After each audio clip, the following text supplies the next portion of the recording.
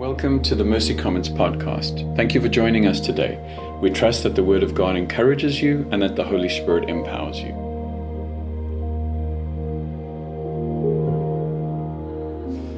Mitch and Michaela have been on potential elders training now for almost 3 years in elder candidacy. And next year, we are going to affirm Mitch on eldership. We'll see after today. So today is it. As you leave, you put a black marble or a white marble. We'll count up the marbles and see if we're going to affirm him. No, we're not. He is a gift to us, and I want to pray and then let him loose. Father, thank you for this man. Thank you for the preparation that he has put in. But we both want to thank you for the power of your word. We want to thank you that it is sharp, that it divides, that it separates. We want to thank you that your Spirit is the one that leads us into all truth as we listen to your word. And I want to thank you that the impact of your word does not depend on Mitch. The impact of your word depends on the Spirit opening our hearts and ears to be responsive.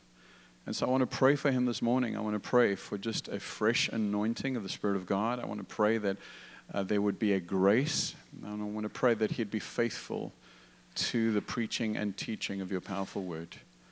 We want to be changed. We want to be led by you. Lead us in Jesus' name. Amen. Amen. Thank you, Nick. Good morning, everyone. As Nick said, my name is Mitch Buchanan, and I'm one of the deacons here. And most of you know that speaking is not my favorite thing to do, just generally. And this is going to be the longest consecutive amount of time that I've spoken in front of people. And right now, my current record is around 4 minutes. So if I hit minute 5 and I just pass out, Steven's going to turn the lights off. Everyone can just evacuate, and we'll be good to go. But in all seriousness, I am excited, even though you can't tell on my face. I am excited to speak with all of you this morning. And I'm excited to continue our series on Hebrews, better. And so let me open us in prayer, and then we'll get to it. Dear God, thank you for this morning. Thank you that we have the privilege to meet together in community and just be reminded of this season of thankfulness and gratefulness. We are so grateful for all the things that you do and for the ways that you move in our lives. And I pray that this morning we would be empowered to step into the things that you call us to. I pray this in your name. Amen. So I love the idea of a cheat meal, and usually I do a cheat meal on Friday. I don't call it a cheat meal because I just don't like to call it that. I call it a reward, and basically that's because Monday through Friday afternoon I focus really hard on trying to eat healthy, keeping my portions small. Neil probably loves all this, and just making sure that I'm sticking to a strict diet so that by the end of the week I earn my reward of my cheat meal, which usually I'll just give you a picture of what it looks like. It's just a couple things. Me and Michaela make a tray of nachos in the oven, so we'll start with that, and I'll eat 3/4, and then Michaela will eat the other quarter. And then after I finish the nachos, I just need a sweet snack, so double stuffed Oreos are my usual after dinner snack. And then I gotta do dessert with Ben & Jerry's. There's a lot of different good Ben & Jerry's. Give Me S'more is my favorite one, but that's my main reward. And then before I go to bed, depending on how I'm feeling, I might go back for a little bit more nachos, or I'll just go to bed. But the only way that I can feel like I can earn that reward at the end of the week is because I try and stick to that diet. I'm trying to work towards that and then get that reward at the end of it. And I think that's an easy way for me to look at a lot of things in my life, because we're kind of raised that way from early on. When we're kids, we have rules or expectations that are given to us, and if we follow those things, then we might earn a toy or a dessert or a reward or good favor with our parents or our teachers. And that continues into our life as adults. We get a job and we try and do a good job, and we try to look good in our boss's eyes so that we can earn money and earn the things that we want to buy or provide for ourselves. And since we often kind of look at things that way through a lot of our life, that can often bleed into the way we view our relationship with God. We might be stuck in sin and feel like, okay, my sin's not that big of a deal. I'm just going to prove my way back into good favor with God and do these things and show him that I am a good person. Or we might tend towards the other side where if I follow all these rules and expectations and don't mess up, then like God will love me. And neither of those things are true, and we just have the tendency to diminish our sin and diminish God's holiness and try to prove or earn our way back into good favor with him. So how do we address this tendency to diminish the seriousness of our sin by attempting to earn our way into eternity or good favor with God? As we constantly attempt to try and prove, earn, or save ourselves, Hebrews 9:15 through 28, that we're going to read this morning, shows us that our sin is serious and requires death and blood, but we have access to Jesus, the better sacrifice. We can't prove anything or earn anything. Jesus is that substitute, and he is that thing that gets us into good favor with God. So I want to jump into Hebrews 9:15 through 28, but before I do that, I'm going to recap a little bit of what Jason talked about last week. And he spoke out of Hebrews 9:1 through 14. And thankfully, a lot of what Jason talked about last week is what I'm going to talk about today. So I just like copied and pasted all his notes in here. So it makes it really easy for me. But Jason talked about in Hebrews 9:1 through 14, there's the Old Covenant and the New Covenant. The Old Covenant talks about there being a special place where God dwelled, which was in the tabernacle. There was a specific person, the high priest, who was able to enter into that presence. And then there was the sacrificial purification that the high priest did in order to atone for his sins and the sins of the community of Israelites. And then Jason talked about how in the New Covenant, Jesus fulfilled those things. Jesus was able to enter into the special place, into the presence of God. He was that specific person that was the better high priest, and then he was that sacrificial purification for us. So let's read Hebrews 9:15 through 28. And this is a long one, guys. I apologize, but it's the Bible, so it's good. And this is from NIV. For this reason, Christ is the mediator of a new covenant, that those who are called may receive the promised eternal inheritance, now that he has died as a ransom to set them free from the sins committed under the first covenant. In the case of a will, it is necessary to prove the death of the one who made it, because a will is in force only when somebody has died. It never takes effect while the one who made it is living. This is why even the first covenant was not put into effect without blood. When Moses had proclaimed every command of the law to all the people, he took the blood of calves, together with water, scarlet wool, and branches of hyssop, and sprinkled the scroll and all the people. He said, "This is the blood of the covenant which God has commanded you to keep." In the same way, he sprinkled with the blood both the tabernacle and everything used in its ceremonies. In fact, the law requires that nearly everything be cleansed with blood, and without the shedding of blood, there is no forgiveness. It was necessary, then, for the copies of heavenly things to be purified with these sacrifices, but the heavenly things themselves with even better sacrifices than these. For Christ did not enter a sanctuary made with human hands that was only a copy of the true one. He entered heaven itself, now to appear for us in God's presence.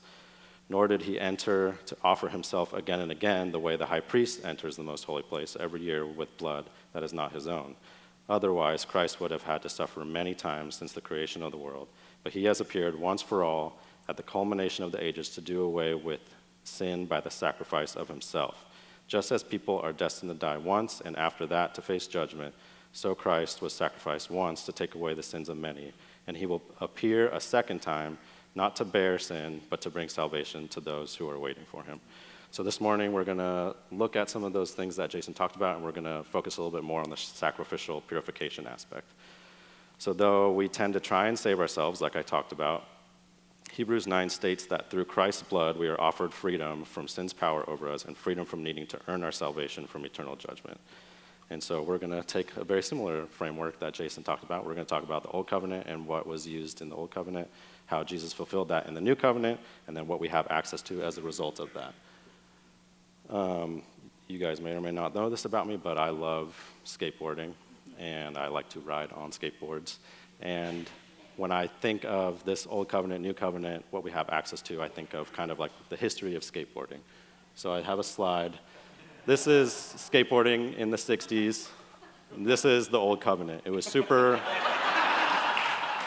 basic, very fundamental. I mean, they're just riding on the street. That's all they're doing. And that's like very different from what we know today. It's basic, it's foundational, it's fundamental. And skateboarding at this time was very limited and constrained, and it was so limited that it actually died out, and there was no more companies making skateboards. Kids weren't skateboarding anymore. The market was totally done. Thankfully, though, the new covenant was coming. And though skateboarding had kind of died out, there were kids that were making their own skateboards out of their dressers and using roller skates and making their own skateboards. And they were using the fundamental and foundational elements of the old covenant of skateboarding, but they were taking it into a new place. And this is Tony Alva, who I say is the Jesus of skateboarding. He, in the previous picture you saw, the kids were just riding down the asphalt on the skateboard. Skateboarding got to a point because of these kids bringing in new life and bringing it to a whole new, just going past the boundaries of what was before. He's flying out of a pool on a skateboard and coming back in. I know that doesn't seem like that big of a deal nowadays, but it is a really big deal, to me at least. So this was the new covenant. These kids kind of fulfilled what skateboarding was in the 60s, and they took it to a whole new place and busted through those boundaries of what the old covenant was. And now, what do we have access to because of Tony Alva? Now, we have, skateboarding is, you look at that picture in the 60s, skateboarding nowadays is totally different. People do the craziest stuff. I can barely walk up these stairs. He's grinding down them. This guy's doing a flip trick. Tony Hawk, who everyone knows who Tony Hawk is, probably, he's going upside down in a loop on a skateboard. And then this last summer, skateboarding was in the Olympics. So the availability and access of skateboarding has gone to everyone. Everyone knows what skateboarding is. Everybody knows who Tony Hawk is. And it's in commercials, it's in movies, it's everywhere. So that's how I want us to look at the Old Covenant, New Covenant, and what we have access to. Old Covenant is the foundational, fundamental elements that were established by God through the Israelites. The New Covenant was Jesus taking those things and fulfilling them and going beyond those and then giving us access to our Father in eternity. So we're going to start a portion of verses, basically verses 15 through 22, and we're going to kind of recap the Old Covenant and what that looks like and what was needed as a result of the Old Covenant. So the Old Covenant, in very basic terms, was God gave Moses and the Israelites a set of rules or the law, and if they followed those things, then God would bless them, and he would make them a holy nation, and if they did not follow those things, then there would be a consequence of death and there would be punishment. And ultimately, the Old Covenant was a way to show that the Israelites were sinful, and their sin was serious, and God was holy, and that there was a separation because of the Israelites' sin. So we're going to look, so that basically brings us to the need for death and blood. The Israelites' sin was very serious, and sin is so serious that it requires death. And then God was so holy that there was a separation between the Israelites and God because of that holiness and because of sin. And in order for the Israelites to be in good favor with God, there needed to be a sacrifice. But let me read a little bit about the holiness of God to give us a better picture of what that looks like. Lynch describes holiness like this. The prophet Isaiah declared, "Holy, holy, holy is the Lord God Almighty." It is the only description of God repeated in the threefold formula, a literary device to bring great emphasis. God is not just a little bit holy. God is really, really, really holy. This served to remind Israel in the original context and us at present that God's holiness is a matter of enormous spiritual significance. It also serves as a warning that we humans are not holy. Holiness is a central marker of the fundamental divide between God and the sinful human creature. Thank you. Okay.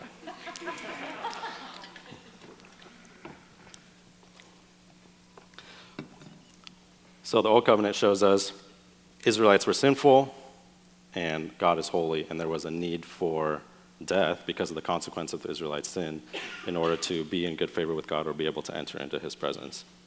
And God provided a way for the Israelites to be in good favor with him through sacrifices. And sacrifices were animal sacrifice. So an animal would be killed in place of the Israelites because that's what they deserve, but an animal was killed in substitution or representation of that. and then blood was spilled as a symbol of life coming out of that animal and being spared for the Israelites despite deserving death. So I want to go a little more in depth of what the actual sacrifice looked like, and Jason did a good job of highlighting this last week, and I'm going to do it again because it's fun to talk about death and blood. So based on some of the things that I read, in the Day of Atonement, the high priest would have a bull and 2 goats, and he would start by, picture this in your head, because I think we read over this and we're like, yeah, there's blood, but this is kind of crazy. They would slit the bull's throat and drain the blood into a basin or a bowl. So blood coming out of a bull's throat, catching into a basin. The high priest would dip his fingers in it and go into the tabernacle and sprinkle 7 times up and down. Then he would come back out and he would kill the goat, slit its throat, drain the blood of the goat into a basin, and there's still the basin of blood, bull blood over here too. And then he would go in, sprinkle 7 times up and down after he put his fingers in the blood. Then he would mix the bull blood and the goat blood and dip his fingers in it and go back in and do that again. So there's dead animals everywhere. The priest is covered in blood. He's dipping his fingers in blood. He's sprinkling blood all over the tabernacle and all over the altar. And there's blood everywhere. But the main purpose of this was to show how serious sin was and that sin deserved death. So these animals were killed in our place and blood was sprinkled everywhere so that the Israelites could be in good favor with God. Kruger summarizes this portion of verses by saying, when we diminish either the seriousness of sin or the holiness of God in order to make people feel better, we end up diminishing what Christ has done for us.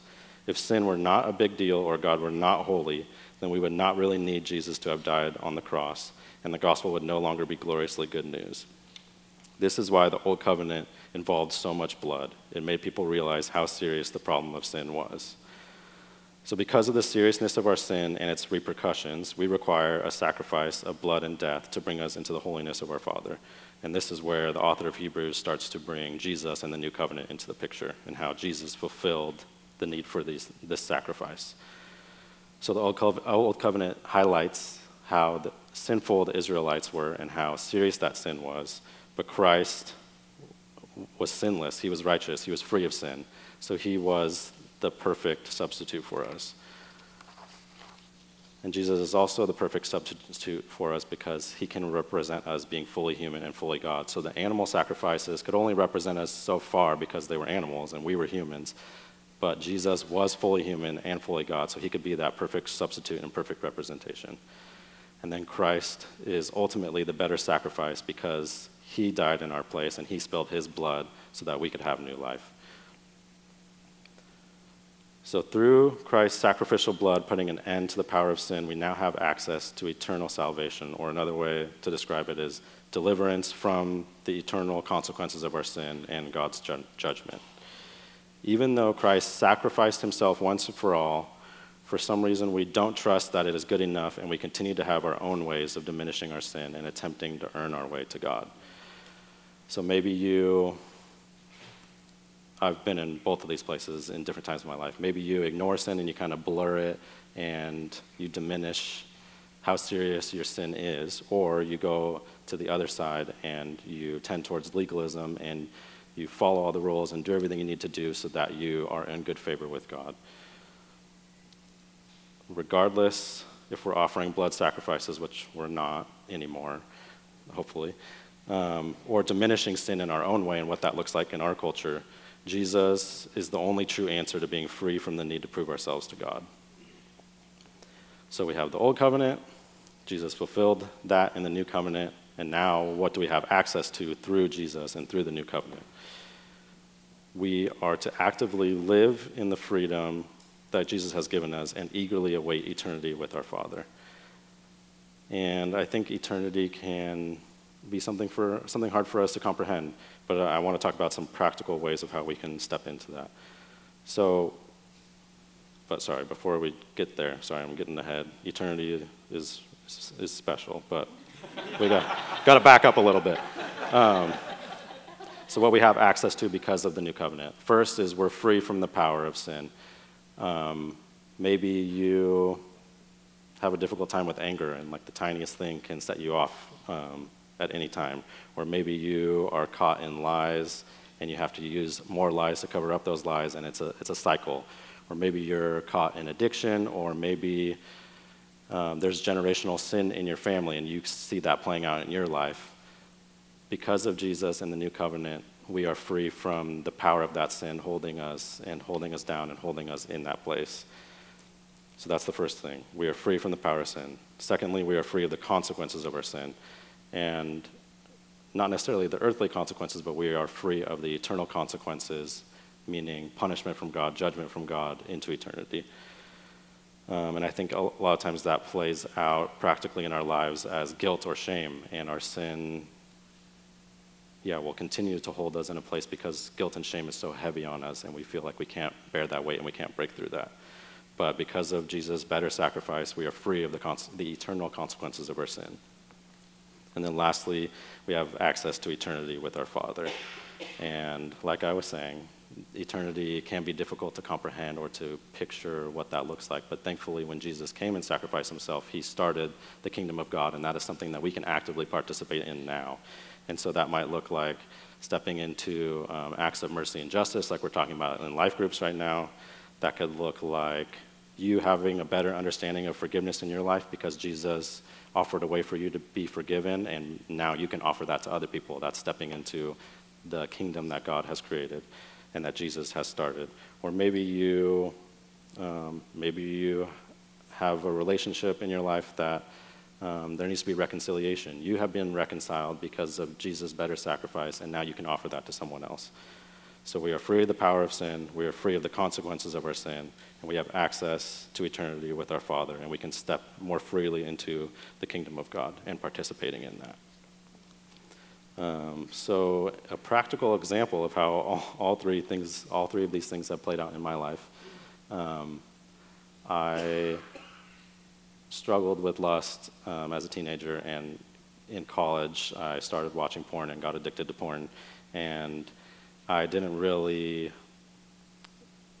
necessarily think it was that serious, and I diminished that sin and the effect that it had on my life. And because I diminished that, I didn't really deal with it before going into our marriage. Michaela knew that I had struggled with it, but I wasn't fully honest with myself of how strong of a hold that had on my life. And as we went a few years into our marriage, that was something that I was having a harder and harder time with, and I just felt like the guilt and shame was weighing me down so hard. I just got to a point where I was done with it, and like I was ready to confess, and I was really scared because I think we're scared of the consequences of that. But I knew that, like, I was physically having a hard time breathing sometimes just because that guilt and shame was weighing down on me so much. And there was a point where there was one night where I couldn't sleep, and I knew that was when I had to confess to Michaela. And I woke her up in the middle of the night, and I told her everything. And obviously she had a hard time with it, but the thing that she said to me was that she forgives me because God had forgiven her. Shoot. And that's the only thing that she could offer me, was because God had forgiven her, and so she can forgive me. And I just remember crying like I am right now, in bed, like for minutes, which is a long time for me. Mostly out of frustration that I couldn't, like, that Michaela was forgiving me. I couldn't earn or prove anything to her, and that was really frustrating to me because I'm so used to having to do that. So in that moment, I think that's when God revealed this to me. Like, you are now free of the power of sin. That thing is not holding you anymore. Those chains are broken. You're free of the eternal consequences of that sin. You're free of the weight of guilt and shame.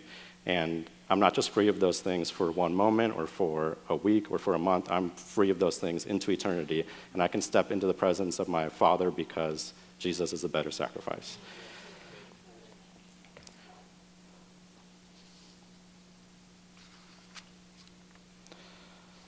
Band, you can go ahead and come up. So your sin might not look exactly like mine. It might look different. But without Jesus, we are all separated from God. We cheapen the power of Christ's blood, and we think that our own work is worth enough. We unintentionally and intentionally ignore the fact that Jesus' blood was required for our salvation to be purchased once and for all. The beauty of all of this is that it doesn't just end there. We are now invited into an eternal kingdom where we can live intimately with the exact Father that we wronged, needing saving from in the first place. So maybe this morning you need to experience freedom from the power of sin like I did. Or maybe you need to experience the weight of the eternal consequences of your sin. Maybe you need to feel freedom from that. Or maybe you need to feel the freedom to step more into the kingdom of God and to actively participate that as we await eternity with our Father. Regardless of what you need this morning, we all get to spend eternity with a Savior that loves us so much that he wants to be with us even when we are at our worst. He loves us so much that he sacrificed his body in place of ours, and he spilled his blood in place of ours so that we could live forever in the presence of our eternal Father. Let me close this in prayer. God, I thank you so much for Jesus and that you gave him as the better sacrifice for us. I thank you how that has played out in my life, and I thank you so much for how that has played out in many people's lives in our community.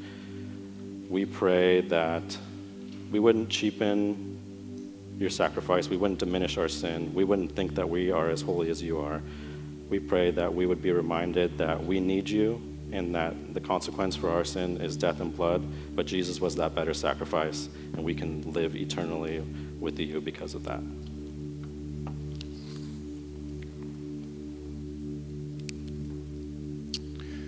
Thank you, Mitch.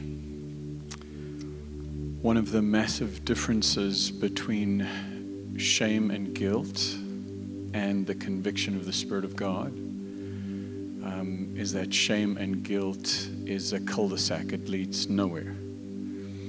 But the conviction of the Holy Spirit upon you, which is what Mitch experienced that evening, is a door to freedom. It's an incredibly difficult door because there are consequences. Consequences in terms of opening yourself to your partner, wondering how she's going to respond. Mitch didn't mention this, but there were consequences even in terms of our relationship, in terms of what that means to be able to trust again.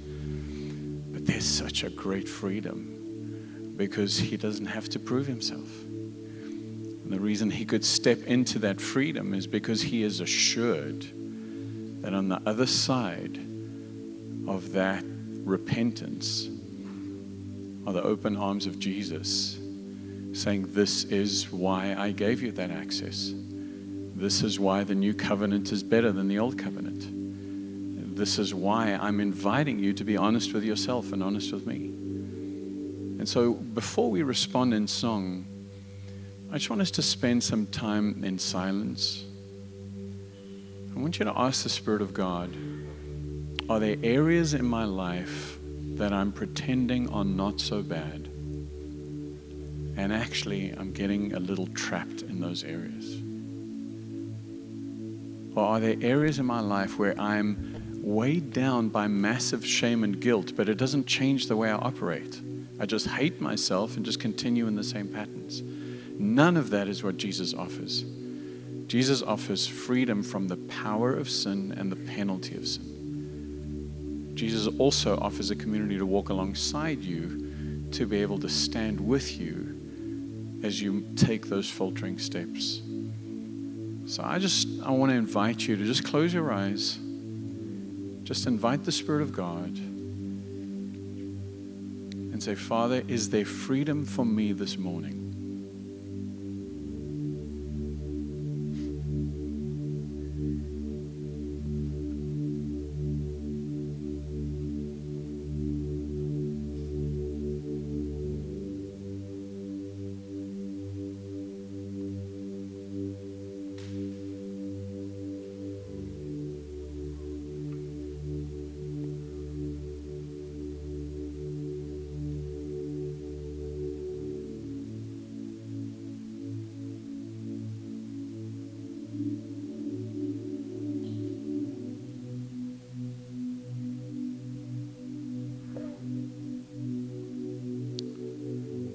Father, I want to thank you for the sacrifice of Jesus.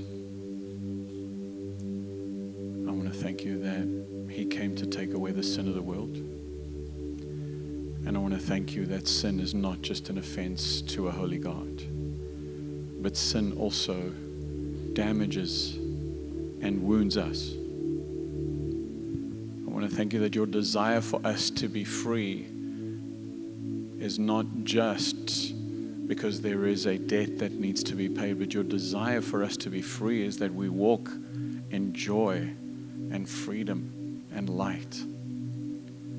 And I pray for my brothers and sisters this morning. I pray that as we respond in song, as we allow the Spirit of God to search our hearts, that we would do so with bold confidence. Confidence not in our own ability, confidence not in the fact that we haven't done anything wrong, but confidence in that you shed your blood and said it is finished. That we have full and complete forgiveness for those of us that walk with you, Jesus.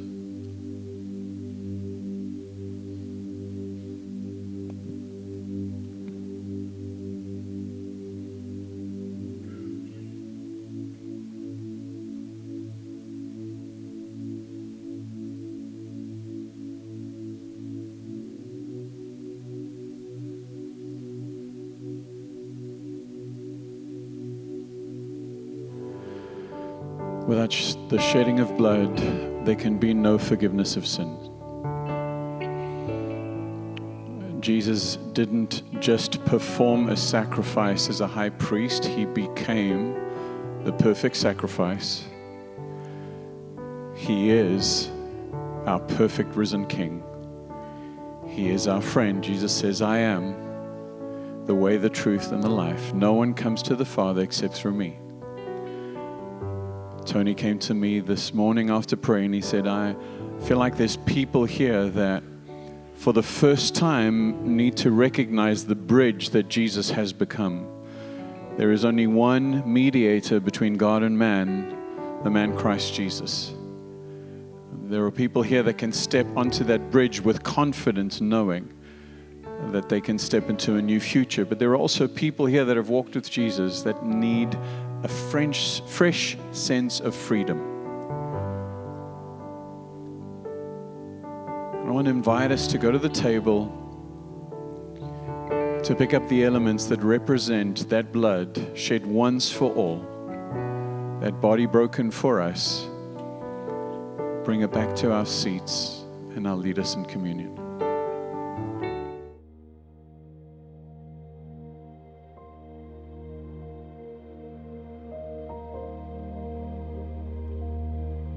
Thank you for listening to the Mercy Commons podcast. If you enjoyed today's content, please rate us and hit subscribe. And if you'd like to learn more about us, visit our website at mercycommons.church.